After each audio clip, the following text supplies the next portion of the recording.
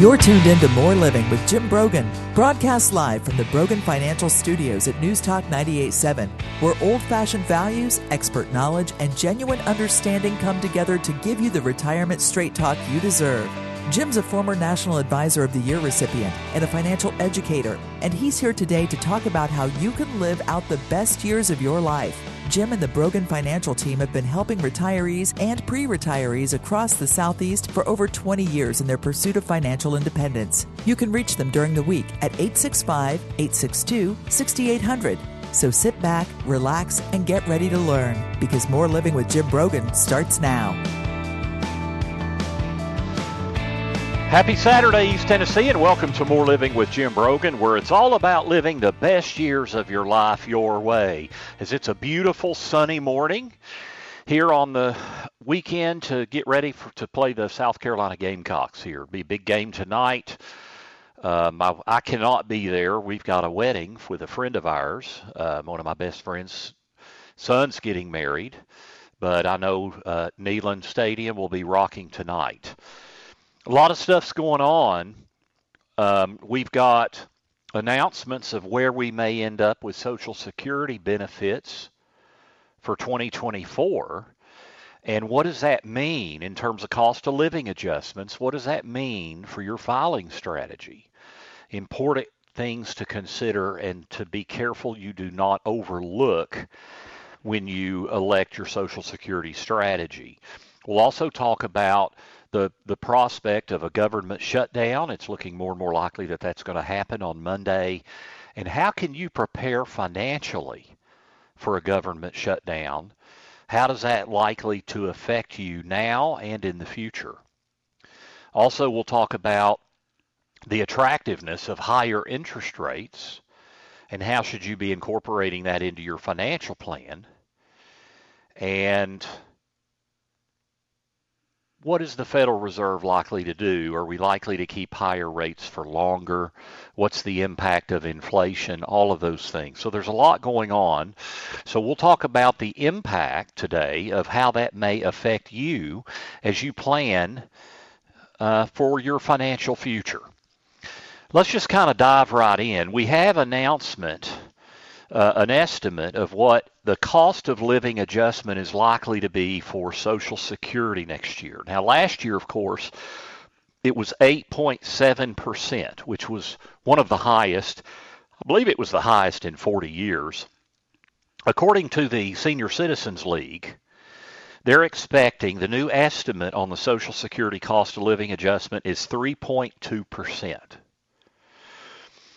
And according to the Senior Citizens League, the average retiree Social Security benefit is $1,790.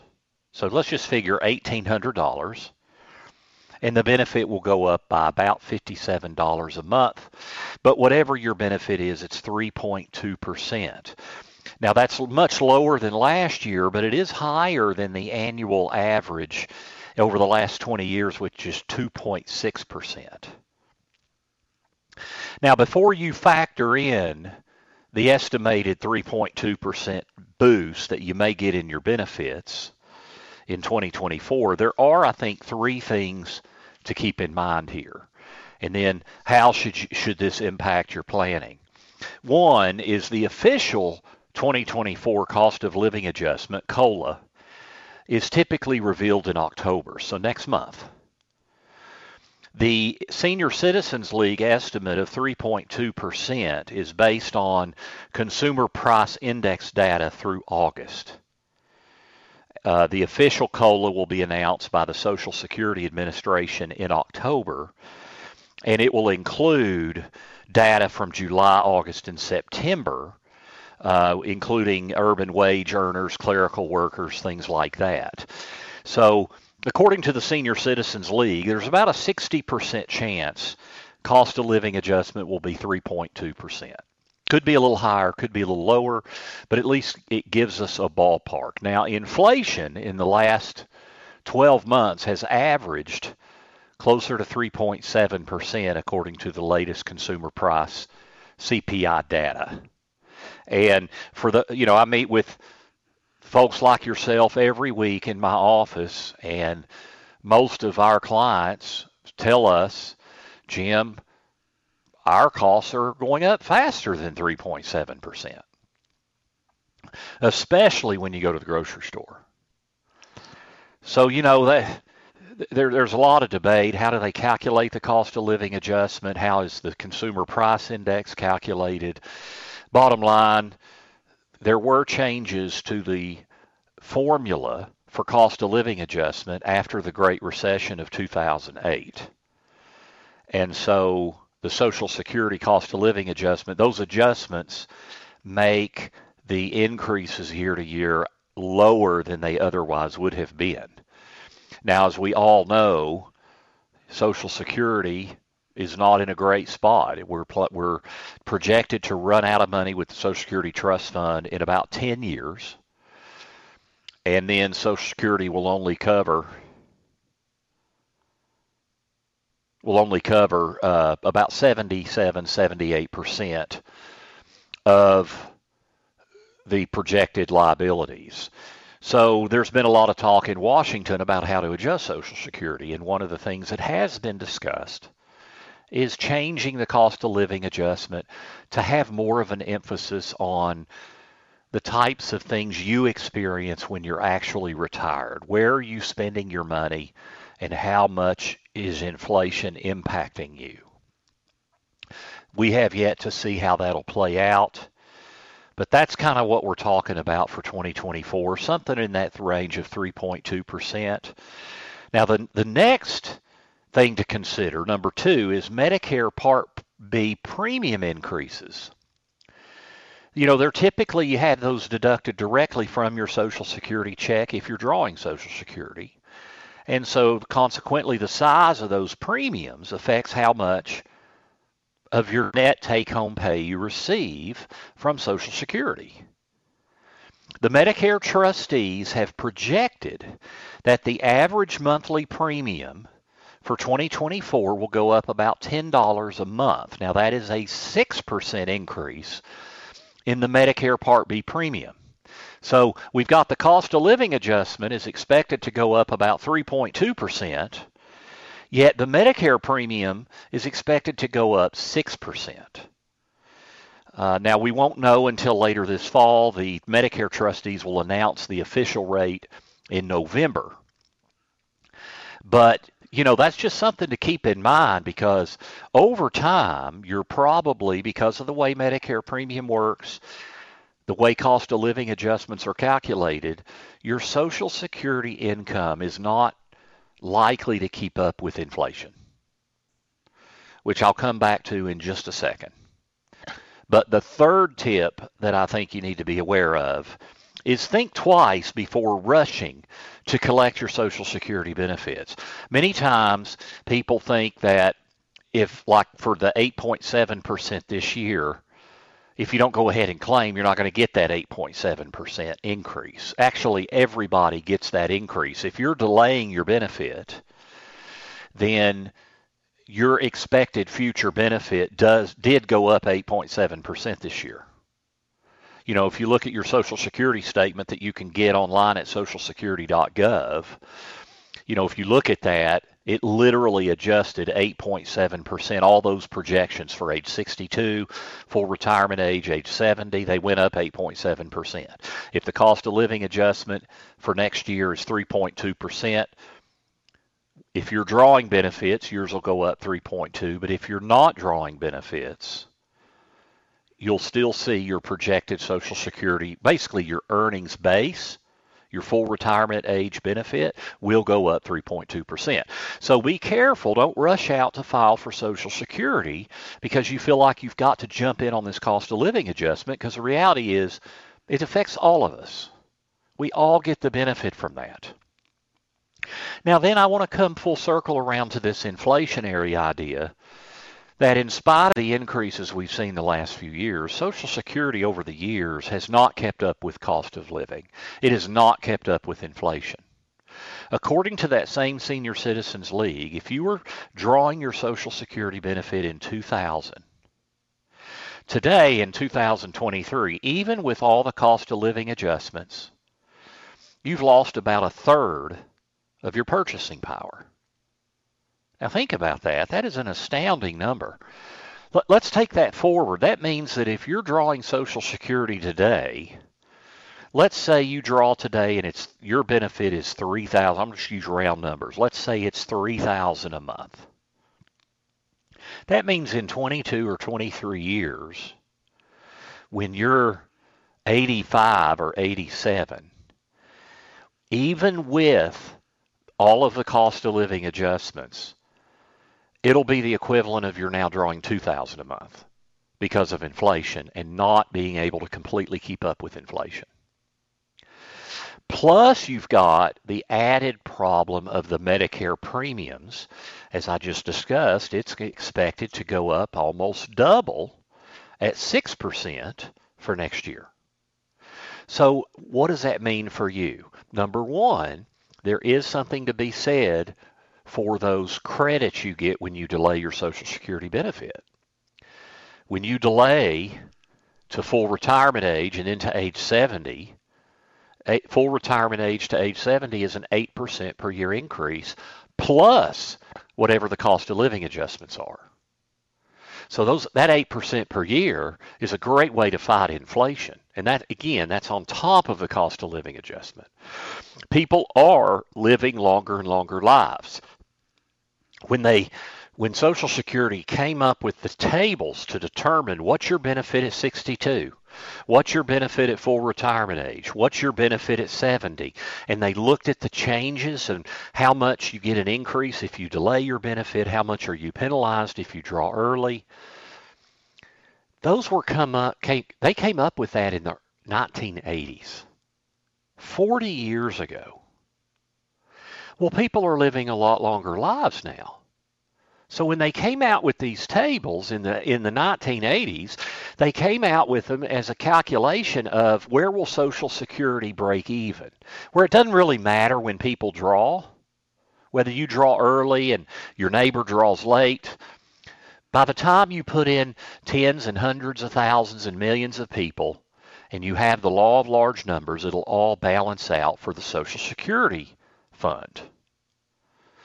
But that was 40 years ago. People are living a lot longer today, which means by assumption, if you can afford to delay your benefit, you're going to, more than likely, over the rule of large numbers across the entire retirement population, people are going to come out ahead if they can delay their benefit.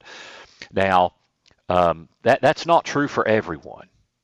Number one, can you afford to delay your benefit? And what about spousal and widow benefits and things like that? So, and we've done shows on Social Security. We'll do more shows on Social Security in the future. The thing I really want to impress right now is Social Security, even with the cost of living adjustments, is not likely to keep up with the true cost of inflation. It has not in the past. And so over time, you're going to need to depend more and more on your own savings. One other way to combat that is to delay your benefit if you can afford to, and as long as you're not giving up some sort of a widow or spousal benefit, because all that stuff has to be factored in. Now, when we come back, we're going to talk about the expectation of a government shutdown on Monday. What does that mean for you and me? What should you be doing to plan for it both now and in the future? So stay with us. This is More Living with Jim Brogan here on News Talk 98.7 WOKI. Welcome back to News Talk 98.7's Brogan Financial Studios, where Jim Brogan is coming to you live with important news and advice to help you achieve your dream retirement. Get ready to learn and live. Here's your host, Jim Brogan. Welcome back. This is More Living here on News Talk 98.7 WOKI. I'm your host, Jim Brogan. Check us out online, broganfinancial.com. You can download and podcast all of our shows. Either go to broganfinancial.com and click on radio. They're all right there. Or you can go to Apple Podcast or Spotify, and you can download or you can download our podcasts and listen to all of them. Let's talk about the effect of the government shutdown. How do you need to financially prepare for a government shutdown? Now, it's on us Tomorrow is October 1st. So what do we need to be thinking right now? And then how can we better prepare in the future? The new fiscal year for the government begins tomorrow, October 1.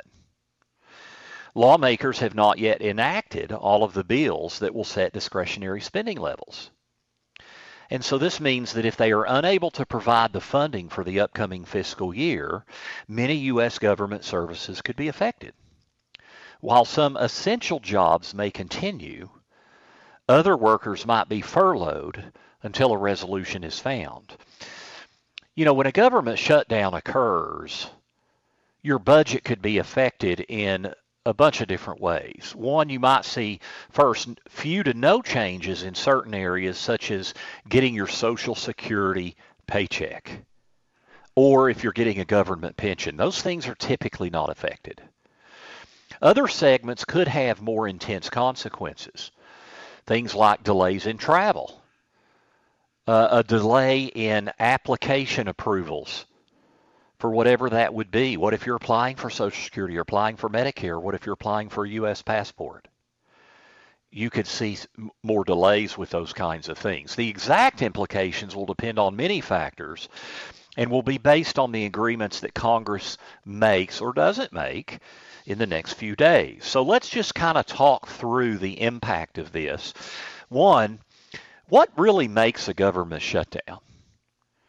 You know, it happens when policymakers, Congress, are unable to enact legislation that will fund the federal government for the next fiscal year.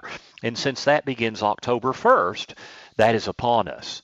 During a government shutdown, non-essential U.S. government offices typically close until funding is renewed. And then essential services, things like public safety, remain in operation. Each federal agency comes up with its own shutdown plan. This means that you may notice some government services continue, but in a restricted way. Now, we see government shutdowns seem like it happens every couple of years, right? So what can you be doing to prepare for this in the future, and how could it impact you in the next couple of weeks? We don't know if this will get resolved by Monday. When will it get resolved if it is resolved? I mean, they'll resolve this. Is it going to take 2 or 3 days? Is it going to take 2 or 3 weeks? We just don't know. Number one, check your emergency fund reserve. There could be changes to interest rates when a shutdown occurs, including a spike in rates if the stock market were to take a dive. So consider squirreling away enough extra cash. Now, we're already there. If you don't have your emergency funds get squirreled away, you could have an issue. Moving forward, always be thinking, hey, if you could build up to 6 months worth of living expenses to potentially handle things and also take advantage of opportunities. Let's be honest. Whatever the markets do over these next few days or weeks, I mean, if history is our guide, they're going to get this thing solved. We just don't know how long it'll take. And we don't know what that new budget will look like. But they'll pass a budget at some point, and the markets will stabilize. That can also lead to investment opportunities, but for investment opportunities, you have to have, in many cases, you have to have cash. Now then also look at your government payment needs. In past shutdowns, government benefits have continued. Understanding eligibility criteria for things like Social Security and government assistance that you may rely on is very important. It's possible that certain processes will be paused during a shutdown. So not your actual checks from Social Security or pension, but there could be a delay in processes. That means if you're eligible for Medicare or Social Security, you may not be able to get your benefit verified with the government. You know, when there was a shutdown in 1995 and 1996, Medicare applicants were temporarily turned away. And Social Security requests might not be reviewed until the shutdown stops. You could also see a delay in things like tax refunds. So if you're in a tight spot, you might could look at other places for help. There are some nonprofit and community-based organizations that offer assistance during government shutdowns. There are civic groups, senior citizens, food banks, thrift stores, things like that. Now, ideally, though, we build up some emergency cash reserves and we have a good plan. Now, another good idea is to review your travel plans. In previous shutdowns, national parks have halted visitor entry or suspended their services. In 2018 and 2019, when the government paused its funding, some places remained open. However, visitors did not receive services inside the parks. So they could get in the park, but then there were no services. And that might be okay, but it may not. So you just need to be aware of the potential implications. Now, in addition, there are often extra delays at airports, and there were certainly significant impacts on that in the 2018-2019 shutdown. This was due to the shortages related to the Transportation Security Administration and its agents, TSA. In their absence, fewer security checkpoints were open, and travelers had to wait longer than usual in longer lines. So just be aware, if you're traveling, you're probably going to see some delays. They're going to be understaffed, probably going to be frustrating, so allow extra time. Now then, hold back on large purchases if you can. Reduce your non-essential spending. Eat out less. This will keep your reserves intact, could prevent you from over-leveraging your finances. And then once the government resumes and the market stabilizes, you can decide how to move forward with your plans. Now then, finally, revisit your long-term financial plan. This is just a good reminder that a long-term financial plan, it considers things like what happens in the short term with things like government shutdowns. I mean, we don't know when or why or how things are going to happen in the future, but we do know that over time things happen. We see bear markets where the stock market goes down more than 20%. We also see market booms. So far year to date, the U.S. stock market's up. The S&P 500 is up double digits. The Dow Jones is up single digits. But we just never know when one market cycle is going to stop and one is going to begin. We know that the one certainty we have with the stock market is uncertainty. I guess we really have two. The other one is volatility. So now is a good reminder to spend time evaluating your portfolio and the different risk levels of your investments and when you may need to draw from those investments, because time horizon, when you will need the money, is such a critical component of a financial plan. Now, if you're working and your job faces uncertainty due to a government shutdown, you may want to look for other ways to bring in cash. So diversify your income. You could you could look for part-time work. You could look for side gigs to provide an additional financial safety net. But being proactive with your financial plan and looking at your need, what would your short-term emergency needs be like, and what are your long-term needs, and fighting inflation and things like that. It's just a great time to reevaluate your financial planning. Whether you're 15 years from retirement, 3 years from retirement, or you're already retired, it's a great reminder to sit down and do those things. We don't know how long this will take to resolve itself. I think the one thing that I hear from you in the community when I'm out and about or when I'm teaching a class, the biggest thing I hear is everybody's frustrated with Washington. We are very broken in our system. So we can't control what happens there other than being involved and being active in our election processes. But we can invest with a short and long-term financial plan. I do want you to check out The next class I'll be teaching is through Pellissippi State Community College, Thrive Financially in Retirement. It's on October 17th and 24th. So it's coming up here just a couple of weeks from Tuesday. It'll be 2 successive Tuesday evenings, and in 2 2-hour sessions at 6:30. I'll cover 7 primary areas I think everybody needs to know about retirement and thriving in your retirement. You can find out more information. Go to my website, broganfinancial.com, and click on classes. You can also go to PellissippiRetirementPlanning.com. And I would love to see you there. Again, it's October 17th and 24th. The course fee is $59. There is a discounted fee for the spouse. I think it's $89 for a husband and a wife. Now, what about interest rates? The Federal Reserve had a recent announcement of their view of interest rates.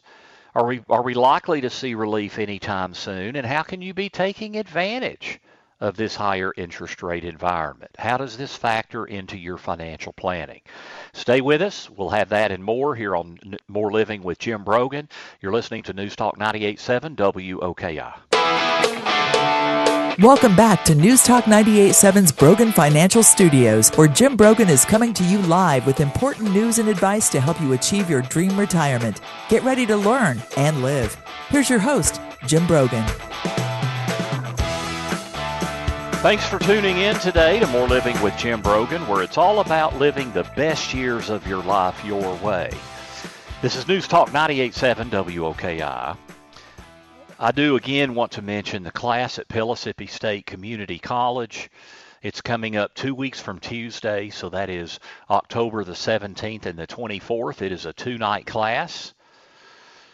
You can go to PellissippiRetirementPlanning.com to find out more. You can download a syllabus, and you can click to register. It's 2 2-hour sessions, and I will be covering 7 key areas. You can also find out all of our upcoming classes, including through the University of Tennessee, at my website, broganfinancial.com. Click on classes. Now, what's going on with interest rates, and how can you use this to your advantage? You know, the higher interest rates, which have been caused primarily with higher inflation, is difficult for expansion of businesses, growth, things like that, because cost of capital has gone up so much. But in terms of the investment climate, while yes, it gives us a higher target that we have to hit with inflation, with beating inflation on our investments, it also provides more opportunities from an investment side. So what are we seeing right now with interest rates? What has the Federal Reserve said? They just had an announcement this week. And what does that mean for you moving forward? The recent Fed meeting brought an update to the 2024 median for the federal funds rate. In other words, where do the people on the committee think that the Fed funds rate is going to go the rest of this year and next year? Bottom line, they've telegraphed we're going to have one more 0.25% increase in 2023. And then at some point next year, through the end of the year, we're likely to see 2 rate cuts next year. Now, prior to that meeting, more people were projecting 4 rate cuts in 2024. So in other words, what's happening is the economy has proven to be very resilient in the face of these rate increases. Corporate profitability has continued to be strong in the face of the rate increases. So the Fed is still worried about inflation. So they're having to keep rates higher and for longer than has been expected. Now, I've been talking about this really for 6 or 8 months. I kind of felt like it's very unlikely we'll see rate cuts in 2023. And sure enough, that's probably not going to happen. We're probably going to see another increase. And now they're saying maybe 2 decreases in 2024. And the rate, I think, for the federal funds rate is projected to really come back down in 2025. Now, we don't know. It's an unknown. And if we look at the Fed's if we look at their accuracy with predictions, it's very poor. So, the forecasting reliability, looking at members of the Fed, has proven to be of very, very little value historically. Now, that said, the data is important in terms of understanding rates will probably be higher for longer. So the Fed currently seems interested in gathering more data before they make a move. Now, in regard to employment, the Fed lowered the median unemployment rate to peak at 4.1%. In other words, they've lowered where they think unemployment is going to peak. They've lowered it from 4.5% down to 4.1%, which kind of indicates even more of an idea that the Fed will be able to get their soft landing. But if we think about all of this, what it really means is that the economy is expected at some point to slow down more. Will we see recession? We don't know. Economists are largely split on that. It's about 50-50 now. Those that expect recession at some point versus those that don't. Just a couple of months ago, it was more 70-30. 70% of economists were expecting we will see recession. So we just don't know, but I do expect the economy, as we end this year and head into next year, I do expect it to continue to decline some. Does that mean we'll slip into recession status maybe next year? We just don't know. Also, be careful with how you react to the stock market, because just because the economy slows down does not mean that we will see the stock market go down. Those two things are really not correlated at all. And the reason for that is the stock market is a forward-looking indicator. It's always looking at where will we be in 6 to 9 months, not where are we today. But we are seeing global increases in interest rates, not just in the United States, but everywhere. Interest rates are up in Germany, they're up in Australia, they're up in Italy, they're up in Sweden, they're up everywhere. And one of the big reasons for this is wage inflation. That's really the bottom line, is workers are continuing to make more money, and so they're continuing to be able to spend money and generate economic growth. Now, as I said, economic growth has slowed down some, but it is still growing, and it has been very, very persistent in the face of these rate increases, and it's primarily, in my view, because of wage inflation. Now, higher rates eventually have to slow down economic growth. Okay? So ultimately, what does this mean for you and me? It means there are opportunities from an investment perspective. The average online savings account is now 4.39%, according to depositaccounts.com. Short-term investments like money markets and CDs can really play a role in your portfolio. Now, it may be difficult to build a longer-term portfolio allocation around them because short-term rates can fluctuate as monetary policy changes. So we can't count on rates being where they are today for a long time. But we can take advantage of them in the meantime. So how can you be taking advantage of this? You can be getting close to 5.5% on 3, 6, and 12-month CDs and U.S. Treasury bills. U.S. Treasury bills are backed by the federal government. CDs, you would definitely want to stay within the FDIC insurance guidelines, which is $250,000 per taxpayer per bank. So if you have a joint account at the bank with your spouse, it would be a $500,000 limit. But with what happened in March with the banking crisis, I do think you need to stay within the FDIC guidelines.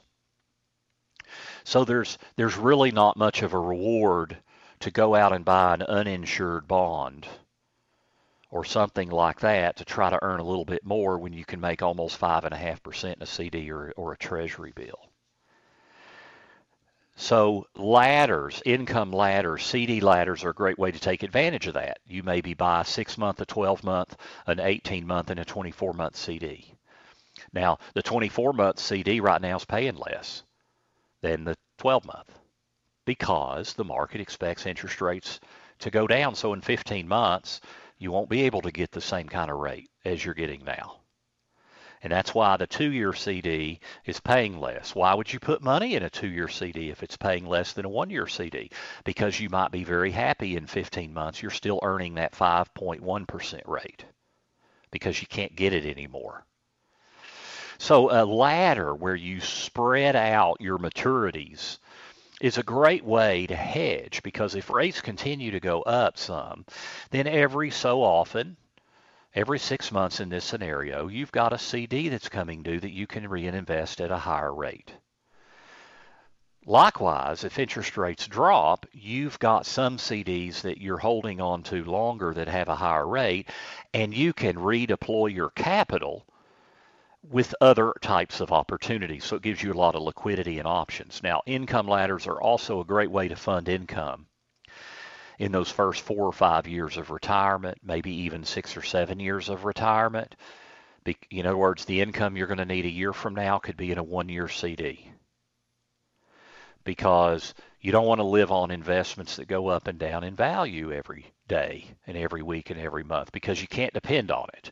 And the last thing you want to do when the market is inevitably down is have to sell off shares of an investment in order to generate income, because you will compound your losses. That money will never come back because it's been spent.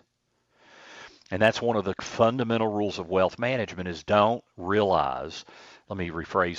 spend an investment loss. It's okay to sell something when it's down and reinvest, but you never want to sell it when it's down and spend it. Doing a ladder of CDs and treasuries, these types of instruments, are a great opportunity to fund income, and in the meantime be making close to a 5.5% interest rate.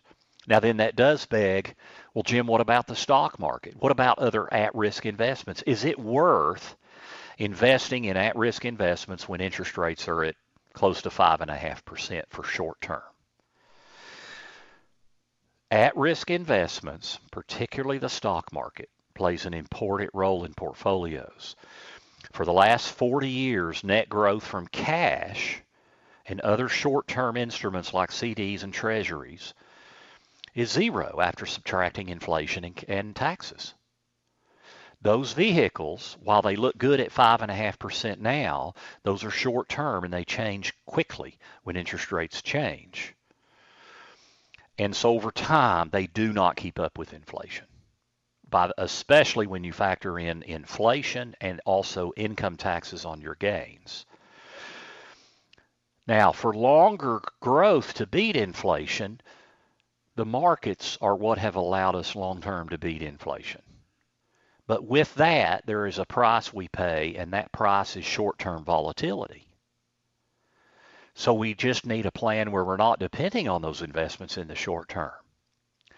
So it may be sensible to position your next 4 or 5 years of cash reserves for income planning in low-risk, high-yield cash instruments and buckets like CDs and treasuries.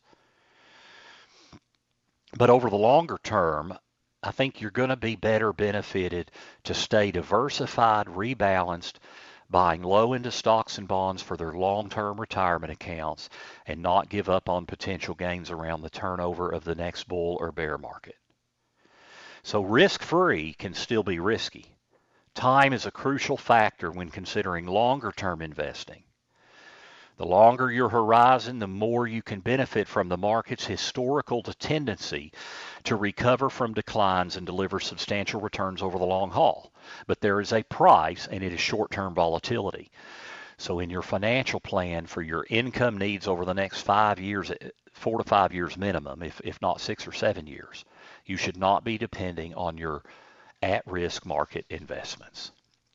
Now, when we come back, I'm actually going to dive into the cost of energy and where are we headed in terms of our dependence on oil. I think you're going to be really surprised with some of the numbers that have come out of late. So we're going to talk about that and the impact on us as we move forward in the next 5 or 10 years. Stay with us. This is More Living with Jim Brogan here on News Talk 98.7 WOKI. Welcome back to News Talk 98.7's Brogan Financial Studios, where Jim Brogan is coming to you live with important news and advice to help you achieve your dream retirement. Get ready to learn and live. Here's your host, Jim Brogan. Welcome back, and thanks for tuning in to More Living here on News Talk 98.7 WOKI. I'm Jim Brogan. Check us out at broganfinancial.com. We have a wealth of resources there that we'd like you to be able to consume. You can click on our resources tab. We also have our podcasts. If you click on the radio tab, we have our blogs that we publish every week.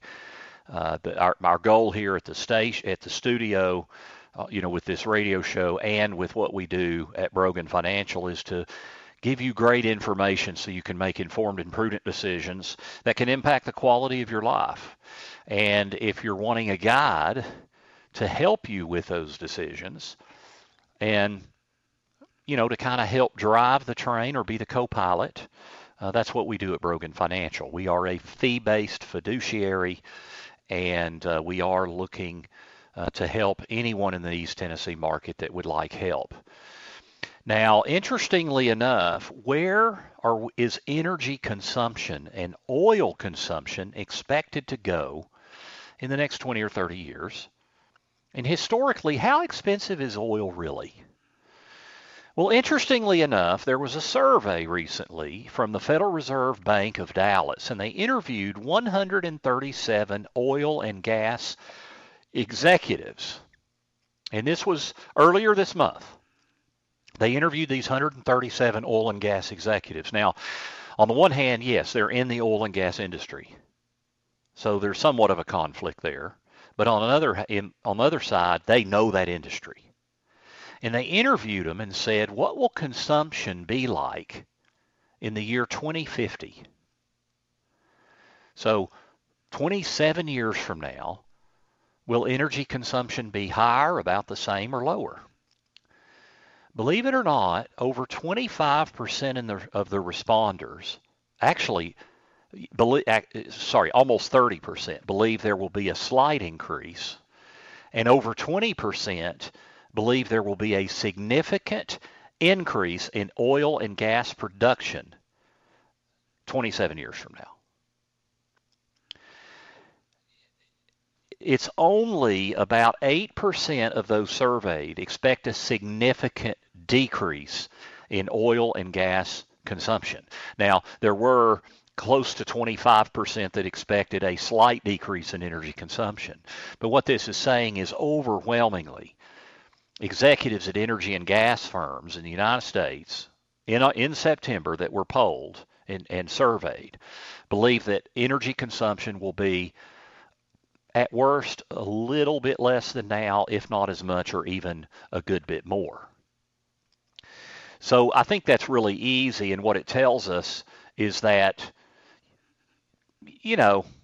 energy transitions to alternative services is likely going to take decades. Now, these executives could all be wrong, but it's likely going to take decades. Okay? And then the price of oil, how expensive is it really? We look at the price of gasoline, but the reality is we should be looking at the price of gasoline as compared to our income, and it's actually pretty low compared to where we were 15 years ago. But unfortunately, I'm out of time. Thank you for tuning in this week. We've discussed your wealth, because greater wealth provides for more living, so you can live the best years of your life your way. Thank you for tuning in. This is More Living here on News Talk 98.7 WOKI. The views expressed by Jim Brogan and his guests are not that of Cumulus Media. Any discussion of financial, legal, and tax planning strategies is not intended to be individualized advice and is general in nature. Always consult with your advisor for advice specific to your needs. This program's content does not represent a recommendation of any particular security, strategy, or investment by Jim Brogan or Brogan Financial Incorporated.